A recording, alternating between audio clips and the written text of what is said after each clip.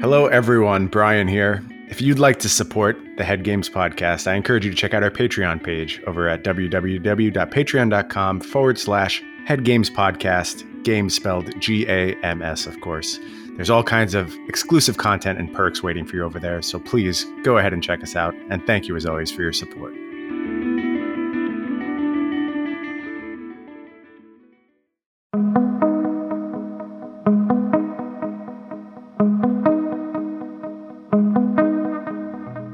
Hello, everyone, and welcome to the 12th episode of the Head Games podcast. I am your host, Brian Gottlieb.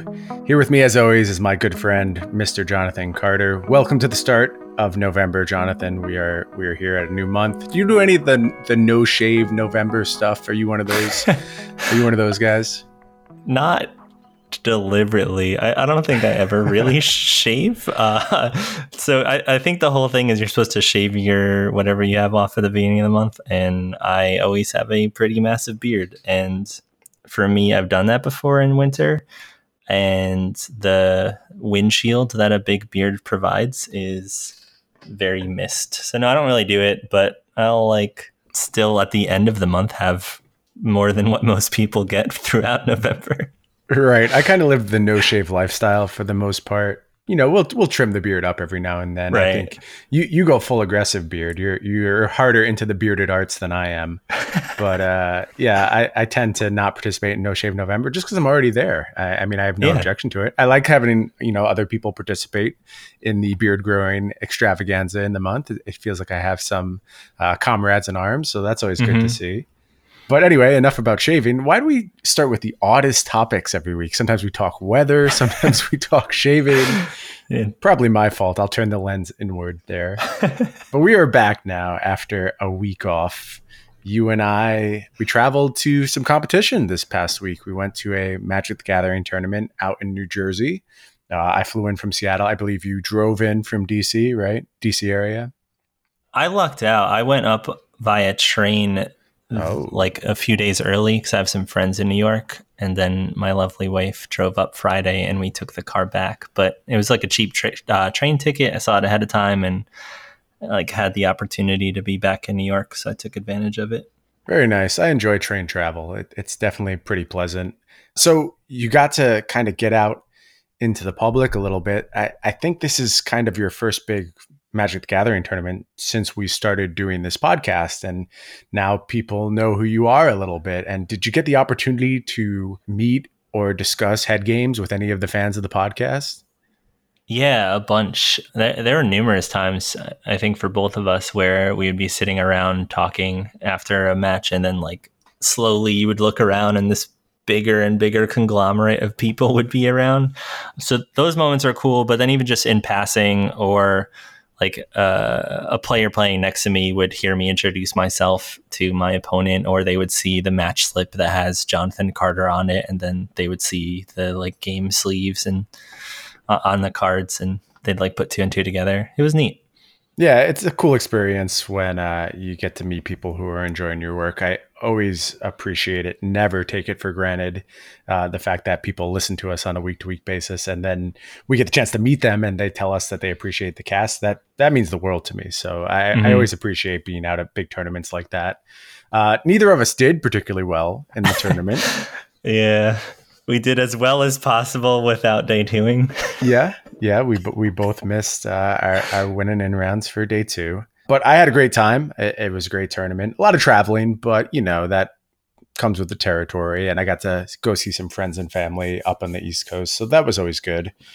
I'm curious for you. So you've casted Magic for a while now. So aside from that part, now that you are part of a podcast about the mental side of competition, do you find any added pressure while you're playing and people recognize you to keep your cool or not tilt or anything like that?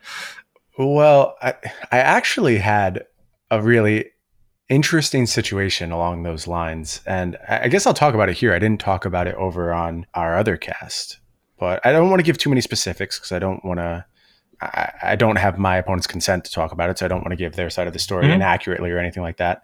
But basically, I was in a spot in the tournament where judges found out there was something wrong with my opponent's deck. And it looked like my opponent was going to get a game loss in a very crucial spot. And I was very far behind in the game we were playing, but still had a chance at winning. And my opponent he wasn't responsible for the reason he was going to get the game loss. It was kind of something outside of his control. He didn't do anything malicious, but there's, rules to protect tournament integrity. And it seemed like he was going to run afoul of them.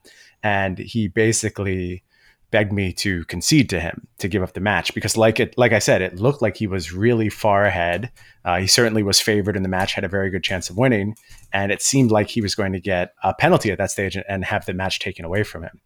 And honestly, me still being in the game, I can't really justify conceding in that spot. I flew across the country to play this tournament. It doesn't make a lot of sense to just give up because there was a mistake on his side of the table, regardless of whether it was malicious or his fault. It didn't seem fair to me, but I did have to think about well, how is this going to be portrayed? Is this person going to take to Twitter and bash my competitive approach when I'm here doing a podcast about being a good competitor, about being balanced? I had to really check in with myself, make sure I wasn't letting my desire to succeed kind of overwhelm my morals, and that I was comfortable with taking the stance that I was not going to concede, even though I was behind. And honestly, if I was completely dead, I do concede. But the fact that I still had a chance to win the game, I was morally comfortable with not conceding in that spot.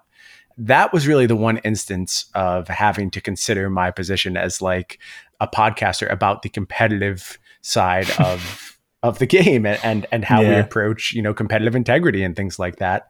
And that's the only time I really saw myself tested. But in general, basically, I've worked really hard over the years at just trying to be a pleasant opponent and trying to maintain my composure.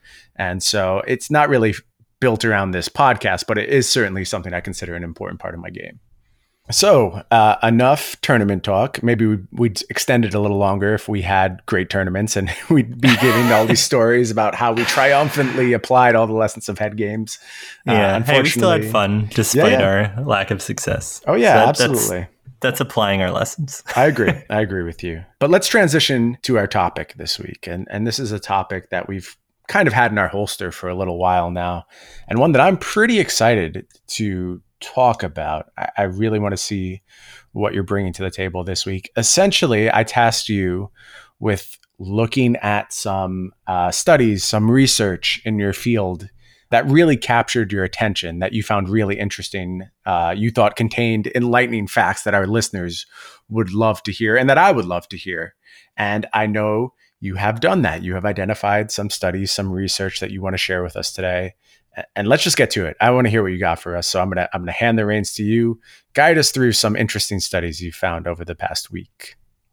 Sure. So last cast, we were talking about our strengths, and I talked about how I'm a generally optimistic person and I leverage that in a lot of situations. And so that had me thinking about a lot of the research that goes into optimism. And it's a topic that is really widely studied at this point. But there's a lot of cool stuff, at least cool for me, hopefully cool for everyone, that people have studied in it. So they take a look at, like, generally the theme across studies is they'll look at a group of people, they'll rate whether or not they have, on average, more optimistic thinking or pessimistic thinking, and then they'll track them for some time and see if there's differences. I think some of the coolest ones are around cardiovascular health. So, for example, there was one study where they took a look at like over 300 middle-aged patients who were scheduled to have coronary artery bypass surgery, which I believe is where they like change out an artery connected to your heart. Does that sound right? That sounds, I mean, obviously I'm not a medical doctor. It's like a really serious surgery. Yes, that sounds correct to me. You've got a general gist of what the process is like. So they like gave them a psych eval. They looked at like their level of optimism, depression, how their like self-esteem was, and then they tracked them for 6 months afterwards. And they found that the people who trended to have more optimistic thinking were half as likely as the pessimistic thinkers to be rehospitalized. Wow. So actual physical results from their optimism. Yes. And like over those 6 months, pessimists were like 3 times more likely than the optimistic thinkers to have either a heart attack or require like another serious cardiovascular procedure. Now, obviously, I think the assumption is that it's not the optimism itself having this dramatic effect on the outcome and the success of their surgery, but kind of the behaviors that optimism leads to. Is that a fair statement?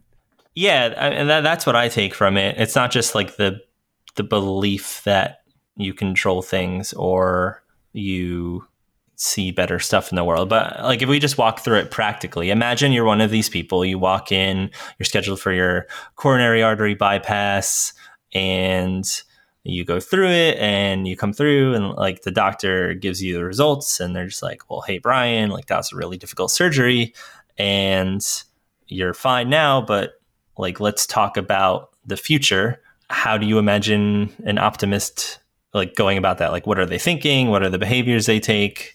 Yeah, I mean, an optimist is thinking about how am I recovering from this? You know, what tasks am I going to do to get me back to where I was before? Because I'm going to find a way to do it. Nothing's going to stop me. I've overcome harder in my life. I'm going to overcome this obstacle and triumph over it. I mean, we've all heard these kind of statements. You know, I don't know if we have a lot of wrestling fans that listen to our podcast, but I think the WWE champion was just diagnosed with leukemia for the second time. This incredible athlete who's like this tremendously strong, big guy is now facing this crucible for the second time. And basically his approach is that I'm going to overcome this. I'm going to beat this. I'm going to tackle it. And I'm sure we've all seen this, in our own lives too. People who have that kind of insatiable desire to recover, which I link very directly with optimism for sure. Right. Like, so the wrestler you're talking about likely notices that he can control his diet. He can find specialized doctors, take the right medicine, sleep well, recover well, like do all of these things that are absolutely controllable. And I imagine across patients of leukemia, like the people who overcome it once or even more than that are taking those, like making those healthy lifestyle choices. Right. And you're only motivated to take those choices if you believe in your capacity for recovery. If you have defeated yourself already and say, this is going to get me, then you're probably giving up in all your actionable items as well.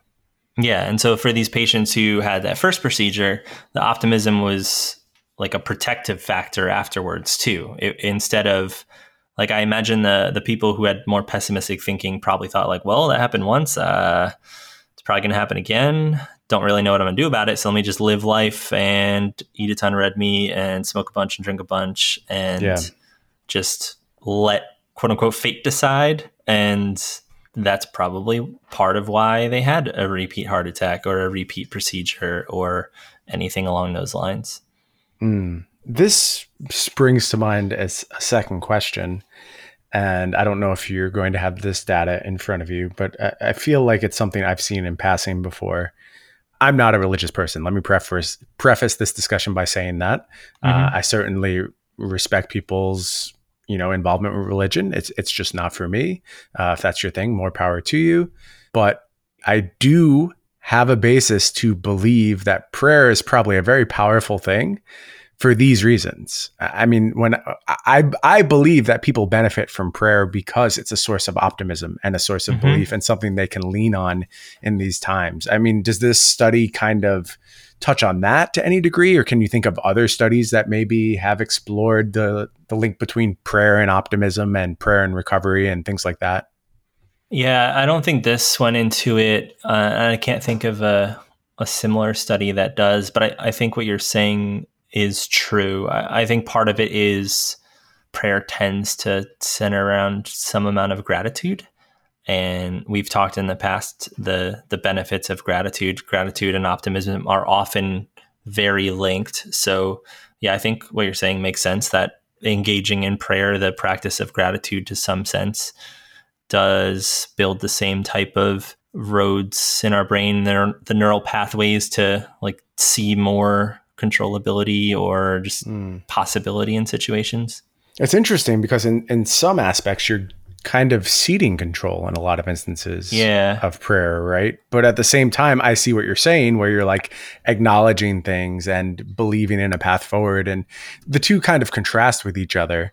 But it's interesting, and it just goes to show how, like, whether you subscribe to a belief system or a theory, there's probably something you can take away from all of these modes of practice, all these modes of belief, and integrate into your own life, regardless of what your broader tenets may be, regardless of what your faith may be. I think there's aspects of positivity in all these modes of religion. And I really like that. I remember I had a friend of mine tell me he had just had a young son, and he was bringing his son to an interfaith church, which was just, basically every possible religious denomination was there. And the church services hinged on the belief systems of all of them and discussed all of them. I thought that was a really cool thing, a really cool approach to being able to take something away from religion that works for you. Yeah, I think the other part, like you mentioned, the controllability, sure, there might be some aspect that's giving that up, but you are also saying that you are going to like control your actions to live by certain tenets of whatever it is that you're practicing. So like maybe it's that control that is a form of optimism. Right. Interesting. I don't know that I have like a hard lesson to take away from the involvement of religion with this, but it just crossed my mind. Yeah, like it is interesting. I think there's a lot of overlap between the two. Yeah. And so there's been a couple studies around cardiovascular health and optimism. There's another one. It was from like Harvard and Boston University. They had people from each in it, and they looked at, it's like over 1,000 men, average age, early 60s. And they, again, had them be evaluated for whether or not how they explain the world tends to be more optimistic or pessimistic.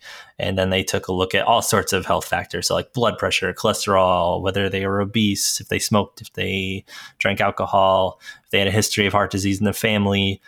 None of them had been previously diagnosed with any type of heart disease when the study started, and they watched them for 10 years. And again, the most pessimistic men in the group were more than twice as likely to develop some form of heart disease, even after controlling for all of those other risk factors that they took a look at. It's so hard for me to understand exactly what is being shown here, just because my instinct is always to be like, okay, this pessimism or lack thereof is the key to everything. It unlocks so much of your personality. And I'm thinking about what does stress do to a pessimistic person? So much of stress is born of pessimism. And, I know my own experiences with stress are born of, oh, I'm going to fail at this task, or, oh, they're going to find out I'm an imposter. There's a little callback to an earlier episode. But yeah, a lot of the stressors in our life are born of pessimism. And I wonder, again, how much those two factors are, crossing each other and kind of inextricable from one another. They're very much linked. Yeah, what I found interesting about this, because when I first started like learning these types of effects of optimism, like this skeptical part of me was like, well, healthy people are probably just happier, or like it's easy to be optimistic if you're already healthy. That's kind of what I'm doing now, right? Yeah. But I mean, like in this Harvard study, they like no one had health problems in terms of like their heart disease. So like they were all heart healthy, so to speak. And so they controlled for that, because you would think like, all right, I'm already feeling great, so it's pretty easy to be happy and healthy, but like a chicken or egg type thing. But that's not what they find. So even more reason, like for all we've talked about in terms of optimism or finding what you can control in a situation, like there are dramatic health benefits. I don't know the specific studies, but I'm sure you've heard optimistic thinkers have, minutes, hours, days, weeks, months, extra like years on their life. They have like different numbers in everyone I've heard. And I don't know what the specific number it gives you, or even if we found out like this is the exact number of days or years that being more optimistic gives you. But like, even if it's a day, isn't that pretty cool? Yeah, no, it really is. And isn't it worth it too? Like, isn't it worth it to try and integrate optimism into your life. And, we've talked about techniques for doing that in the past, be it gratitude journaling or, many of the other exercises we've gone through. And, here's some more hard support for your stance. So very cool to see. Yeah. Some other quick hits in optimism that are a little more performance focused. They found that whether or not a college-bound senior was more optimistic or pessimistic was a better predictor of college success than GPA, SAT, like any other metric that they actually choose whether or not you get to attend their university. That is incredible. But wow. Think about when you were in college, like why might that make sense that the optimistic thinkers are more successful? Well, if you believe you're going to succeed, you're probably taking the steps to succeed and, refusing to fail and things like that and attending class. I mean, when I wasn't going to class, I wouldn't say I was overflowing with optimism. I was generally a pretty down person. My interests were certainly elsewhere besides school. And, if I was attending class, I was doing well, but that was always my battle. So when I was defeatist, and what does it matter if I go to college? I'm never going to use this anyway. I don't see a career path forward. May as well not attend class and, just party. No, it's very easy to see why a GPA goes down with that kind of mindset. Mm-hmm. I think about it in terms of students experiencing probably some of their first failure too, or at least if you fail before college or you're just not as successful in a class, like the teacher tends to just jump in and they call your guardians and they intervene. Whereas you get to college, like it's all on you. Oh, you can free fall. You can do a complete collapse if you want to, and no one's going to know about it. They already got your check. So if you don't show up to class, or like, let's say you are showing up to class and you encounter a difficult class and you're not doing well, it is on you as a college student to figure out what resources you can tap into. And so an optimistic thinker is better at finding those aspects of control. Whereas a pessimistic thinker probably thinks like, well, I failed, like this class is hard, this teacher hates me, I'm not made for college, yada, yada, yada, yada. Yeah, it all just comes back to finding the things you can control. There's so many situations that can beat us up in our day-to-day life, and focusing on the things that you can actually manipulate and have some influence over is always going to pay way more dividends than thinking about outside opinions or convincing yourself that the system is stacked against you. It's just about finding ways to improve yourself, to give yourself better chances at success. Mm-hmm. So that's optimism. Some other cool stuff that I like nerding out about comes down to like how our energy influences how well we perform.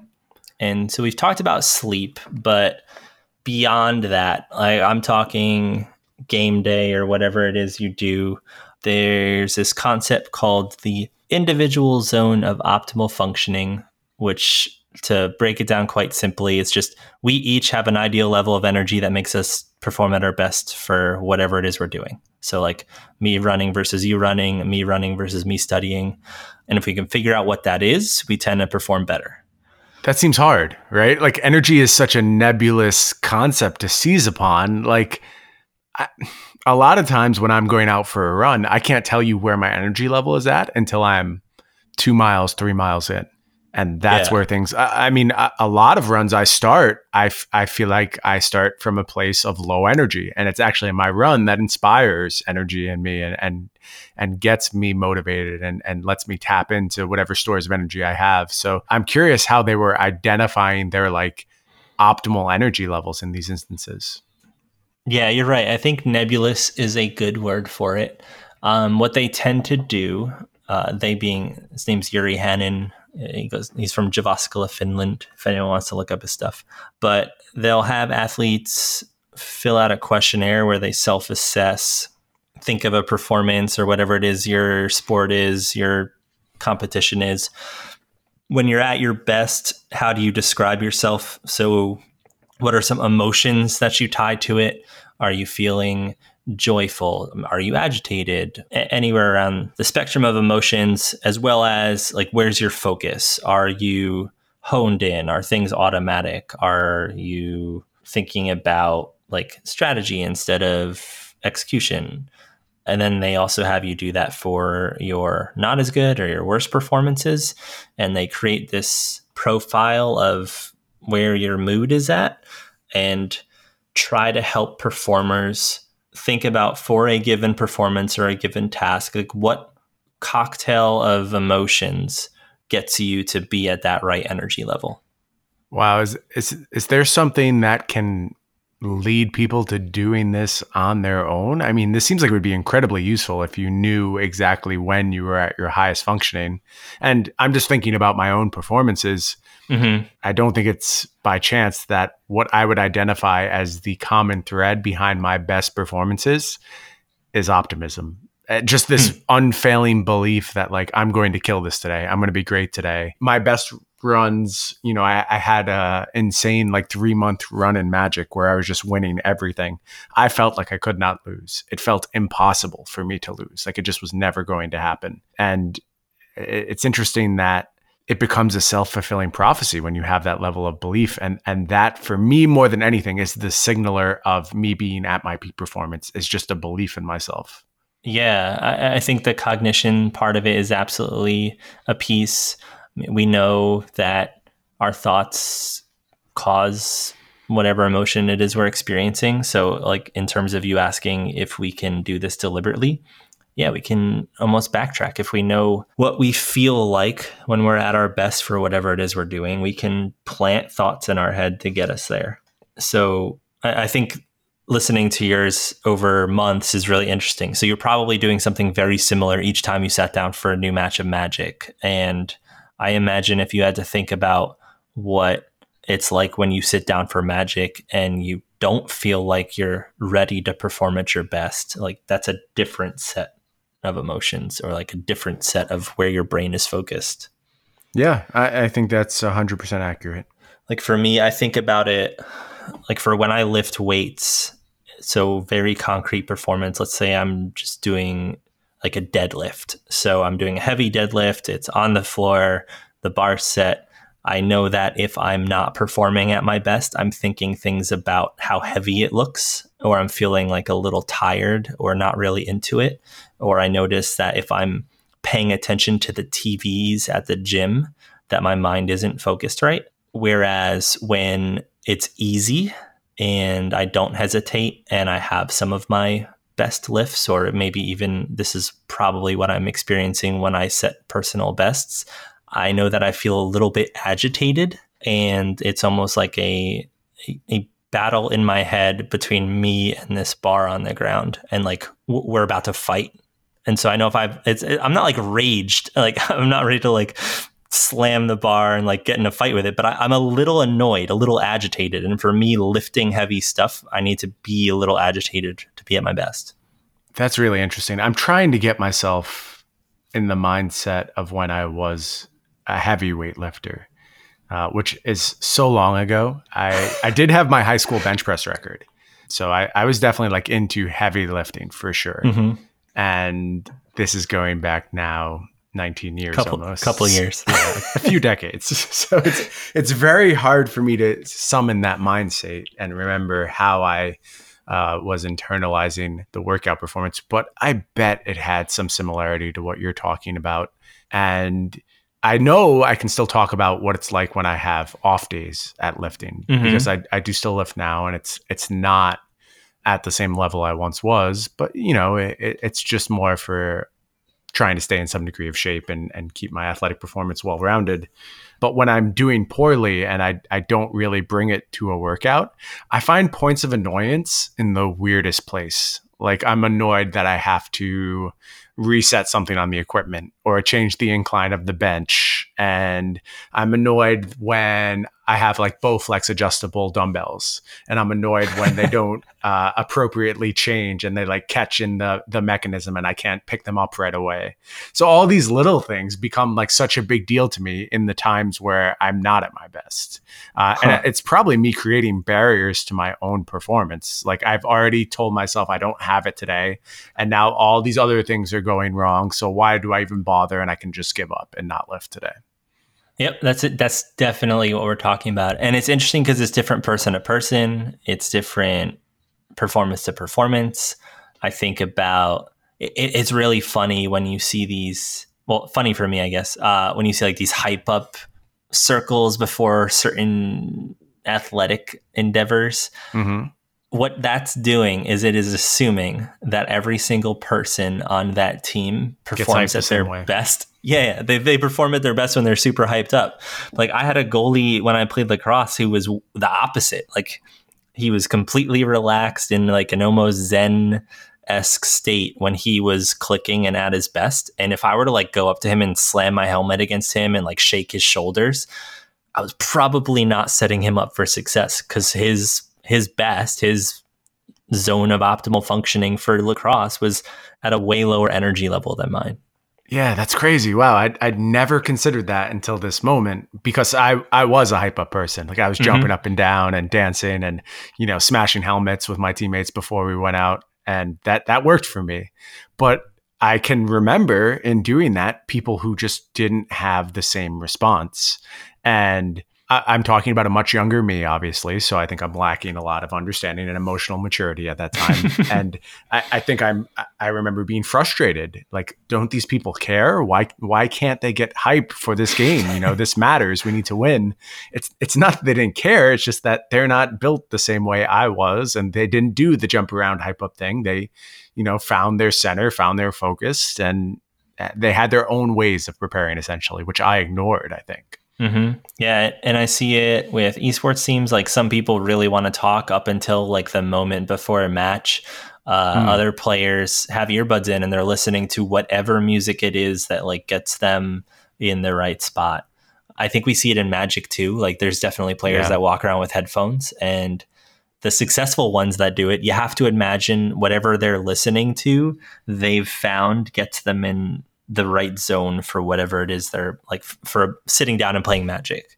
Right. Yeah. And I certainly know players like that. I know players who like to read between every round. They just like to be alone with their book, you know, use that to kind of focus them from round to round. I know people who want to talk about their last round, their last match, and that's how they prepare. And all of these players, you know, successful players, they all have their own ways of approaching this kind of preparation stage and getting to their optimal function. Do you know, I read a really interesting thing about hype up music the other day. I don't think we talked about it here, and I don't have a source for it. It's just something I came across. So, you know, I wouldn't put hard faith in this little tidbit, but I found it interesting. And I think it applies to me. Someone mentioned something to the effect of that for people of my age who grew up playing lots of video games in the 8-bit era. Chiptune music, which is music that is, you know, simulating kind of 80s, 90s era video games, was incredibly effective at getting people into the flow state. Because you spent your youth gaming, and, you know, anyone who grew up on the NES remembers like hard sections of Ninja Gaiden or Mega Man and having to battle through them. And with the 8-bit music pumping in the background, and you had to reach a flow state to be able to succeed at those games. And I don't know if this was just hypothesis or if there's actual study done. I wish I had the information in front of me, but it kind of resonated with me. I was like, yeah, I think that's kind of true, because that is something I do sometimes. I put on, there's a great site called Rainwave, which is just like a bunch of classic 8-bit music and some newer video game soundtracks as well. And I often put that on in the background when I'm doing work. I like it because it doesn't distract me. There's no vocals.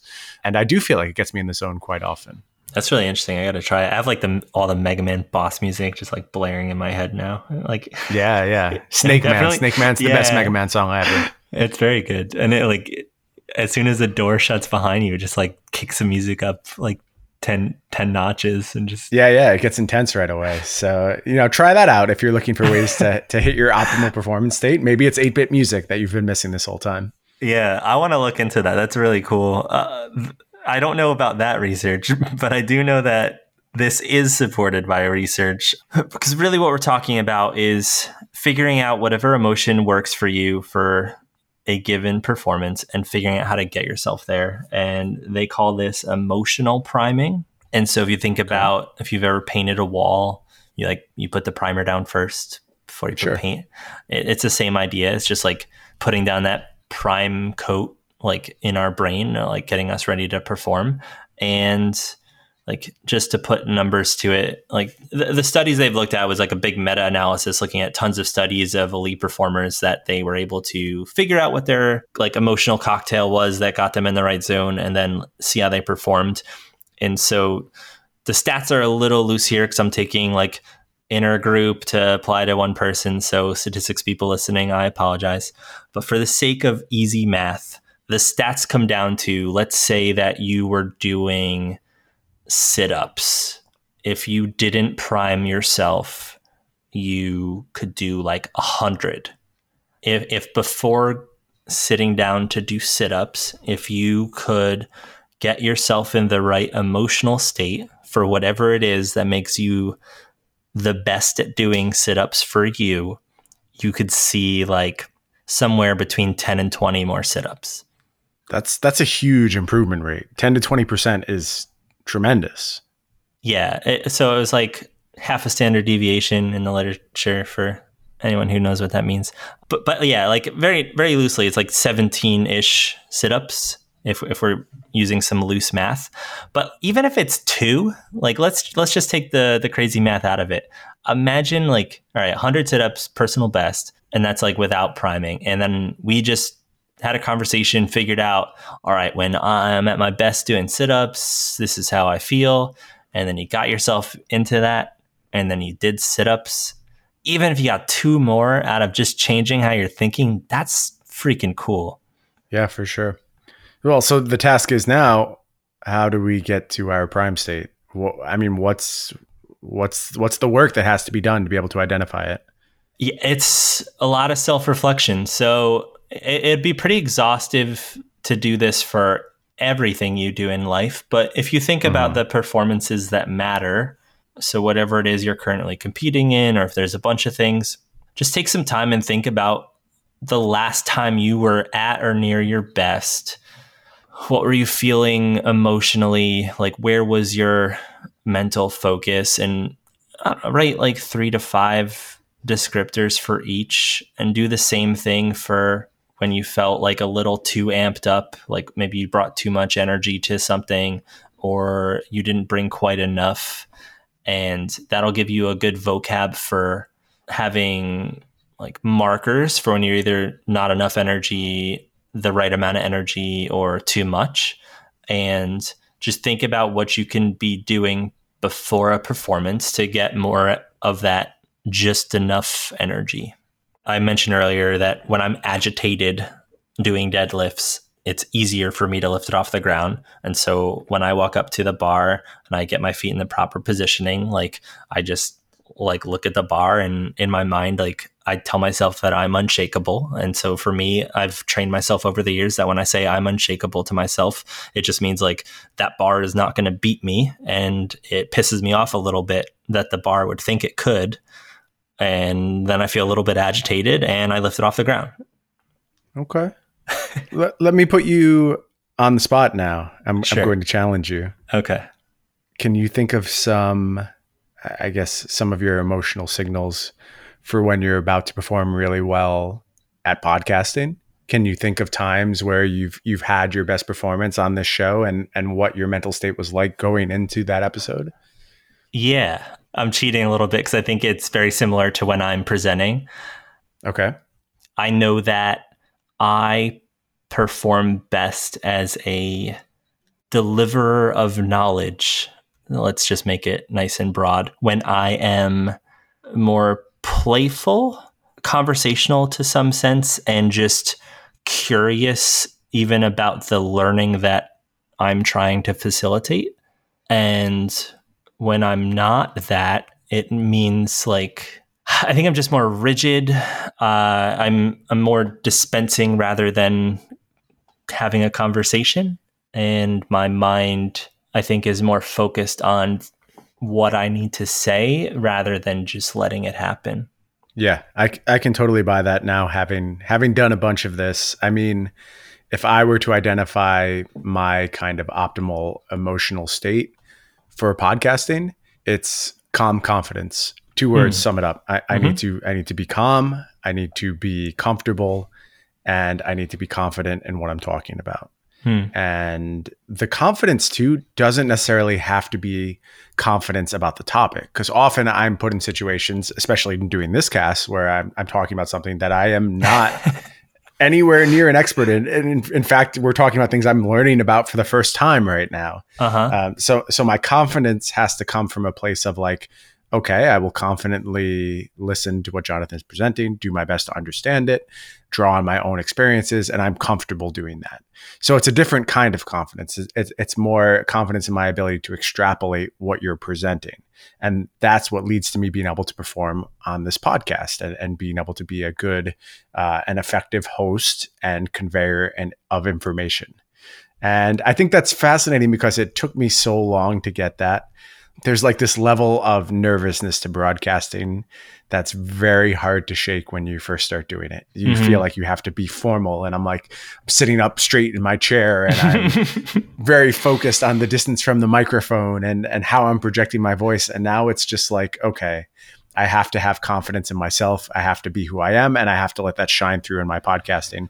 And that's what's going to ultimately lead to a good episode. Yeah. And that learning process was challenging. It took me a long time to really figure that out. Well, I mentioned it last episode with authenticity bit and how when I first started working with the military, how I was a lot more of what you just described, like the rigid or like there was a certain mold that I had to fit in my mind. So I think that accelerated for me. And then like the initial, like, oh, there's a microphone in front of me and I'm not actually talking to a person. I had to get past that. But I think even just this might shock everyone, but like Brian and I talk before we start recording and we like get a sense for what we're talking about. We do actually prepare. I know it's unbelievable. Yeah. But even in the preparation, like we were talking earlier and it's just Brian remarked like, well, like you're a podcaster now, just because like I have concerns still about the stuff I'm conveying or like how I've prepped for it. But when it comes down to it, I realize like, hey, I know this stuff, and seemingly Brian and I can talk to each other for at least an hour each week, and it turns into information, and like whatever comes out, it'll be fine. And if we really mess up, we have a very good audio editor. Yeah, it's always nice to have in your back pocket, right? Connor's definitely a key in my calm confidence that I know he'll take care of all the times I make myself sound like an idiot. So that's always right. Good. Okay, so anything else you want to say about this kind of emotional priming and setting ourselves up for these positive emotional states? No, I think for now, that's a good intro to it. I could talk about it for days, but yeah, maybe if there's a lot of response to it, we'll circle back around to a full episode and get a little bit more in depth about our processes for doing this and some tips for achieving it as well. So definitely holler at us either over on Twitter or over in our Patreon's Discord if you're really interested in the topic. Yeah, please. Okay, so I think there's one more point you want to talk about, correct? Yeah, this one, it's another quick hit, but I think it's fascinating. We haven't talked about imagery much, I don't think. No, I don't think so. Okay, so imagery, real quickly, like our brain thinks in pictures. It does it all the time. It is a technique you can leverage for performance to great benefit. The reason why is like when we think of an image, our brain fires the same electrical signals throughout our body. And so a study that demonstrated this quite well is they took a look at skiers and they hooked them up to some biofeedback that measured the electrical firing in your body. And what they found is they did that and then had the same skiers sit down and imagine going through the same run. And they found that while it was like to a slightly lesser degree, because you're not actually like making a hard right cut or anything, the brain had similar activity to as if they were actually going down the hill. Well, there's so much to unpack from that, right? Because it's like, are imagined experiences any less real? They're all kind of like neurons firing and electrical impulses. And, this is funny too, because I just previously talked about my really big magic heater where I felt unbeatable. The visualization of me winning magic matches was something that I also practiced very hard during that time. And it wasn't like, it wasn't forced. Sometimes now when I'm not on the same type of heater, it feels a little bit more forced. Then though, I just believed I was going to win, and I visualized what that looked like and basically was experiencing it before it happened in a lot of instances. Yeah. Which, you can say a lot about staying in the moment and maybe that having negative consequences in some instances. But I found it mostly a positive thing. It really helped reinforce the belief that I would find the way to win in that instance.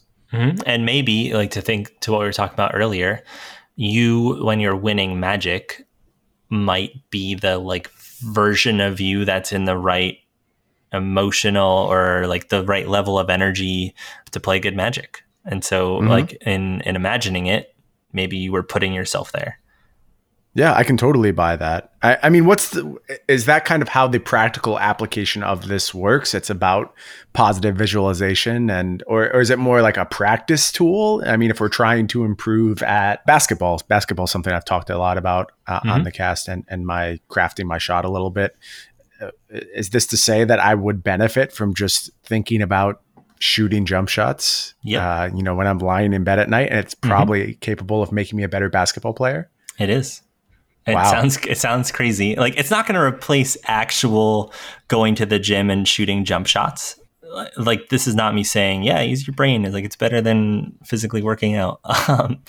But it's a cool augment to it, because realistically, like, how many hours a day can you go to the gym and shoot jump shots? Right. And this is just kind of expanding your reach into times you have practice available to you. Again, calling back to Magic, I play games of Magic in my head all the time. And I think about various scenarios, and like I'll just compose a board state out of nowhere and I think my way through it. Or I sometimes talk about how things feel like Magic cards to me. Like I don't know how to describe it, but sometimes I'll like parallel park my car and it feels like I just lightning bolted a creature with 3 toughness. This is going to completely fly over the heads of anyone who doesn't play Magic. But Magic players know what I'm talking about right now. And it's weird. There's just like this feel and this fit to the action, and I'm able to apply it across other phases of my life. And I think maybe that's hitting on some of this imagery stuff as well, if I'm understanding it correctly. Yeah. Like, I use it to speak broadly. I tend to play combo decks, which are like decks that assemble a couple key moving pieces and do degenerate things. And so I was recently playing a combo deck that had a couple like infinite loops in it, and there were certain set ones. And so I definitely imagined like explaining the loop, or the, like, if I was at this game state, what were the actions I needed to take to get to one of these winning board states. Like, I definitely played that out in my head because it was a predetermined set of variables that I knew I needed to get to, and there's only a certain amount of ways to get it. Yeah, it seems incredibly useful, especially in mental games. I mean, think about chess. You can certainly set up games of chess, and I'm sure the great chess players are basically just living this life where they are playing chess in their heads all the time. They do it. Like, there are competitions where grandmasters take on like mental chess. Yeah. Or like just play, 8-10 people at once. Like, they can't, sure, they can rapidly assess a board state, but part of that is because they are thinking ahead of time, like what the next moves are going to be. And like, they've seen these patterns over and over and over again. And I imagine they do that even without a board in front of them. Yeah, I have to believe so. You think this is the practical application you've given here, just like thinking through the task you're trying to get better about, using the imagery of the action, and squeezing a few more extra practice hours into your day. Mm-hmm. There's a lot that goes into it. We can file this in the docket of episodes we need to have, because there's so much that goes into imagery.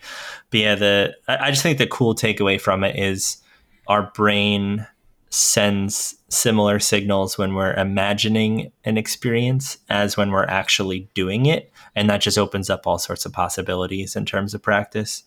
Can I tell you that when I started learning snowboarding, for like the first month when I started snowboarding regularly, like obviously I tried it, I was like, okay, I think this is for me. And then I started going basically every weekend. But in that first like month or two, I would lay down to go to bed at night and would often like flail my arms around because I would start having the experience of going down the hill on my snowboard while I was trying to sleep. because I was thinking about it. I wanted to improve, and my brain tricked me into actually believing I was sliding down a mountainside, even though I was lying in my bed. Our brains are crazy powerful, man. Yeah. They can do so much stuff. This is really common in the ski and snowboard world. Like I did some work as part of a placement in grad school, working with the future elite Olympians of ski and snowboard. And so their life was that. And they went to school for some portion of the day, and they had their own runs on the mountains, but like you can only do that so much. And they leveraged imagery a ton to get like additional reps of like a slalom course, or if they were more in freestyle, half pipe, anything like that, or like the high jump, like all of those things. Like if you watch the Olympics next time it's on, I don't remember which is the winter year, but like the skiers who do like the really, really, really big jump. Right. Like if you watch them beforehand, they're standing at the top and you see them like move their arms up and down and left and right. Like, and they often have their eyes closed. Like they are imagining what they need to do to like twist and turn their body in the air before they start skiing. Right. Yeah. 100%. That's a huge part of the preparation in those kind of sports is visualizing. And, another one, a tip I got very early on in my development as a golfer was never just hit balls on a driving range. Always visualize shots you were attempting to make on a driving range. Otherwise, you're basically doing nothing. Yep. You may as well not even go to the driving range if you're not attempting to make a shot with every ball you strike. So same type of thing. The brain is pretty cool. Yeah, for sure. I enjoyed this episode a lot. I think there were so many cool takeaways. And like you said, I feel like we've also dredged up full topics for future episodes. So I already mentioned it. I encourage you, if there's something you want to hear more about, we're always down to listen to our listeners and hear what they're looking for. And we're happy to explore whatever you guys want to hear more about when we come back to play some more head games.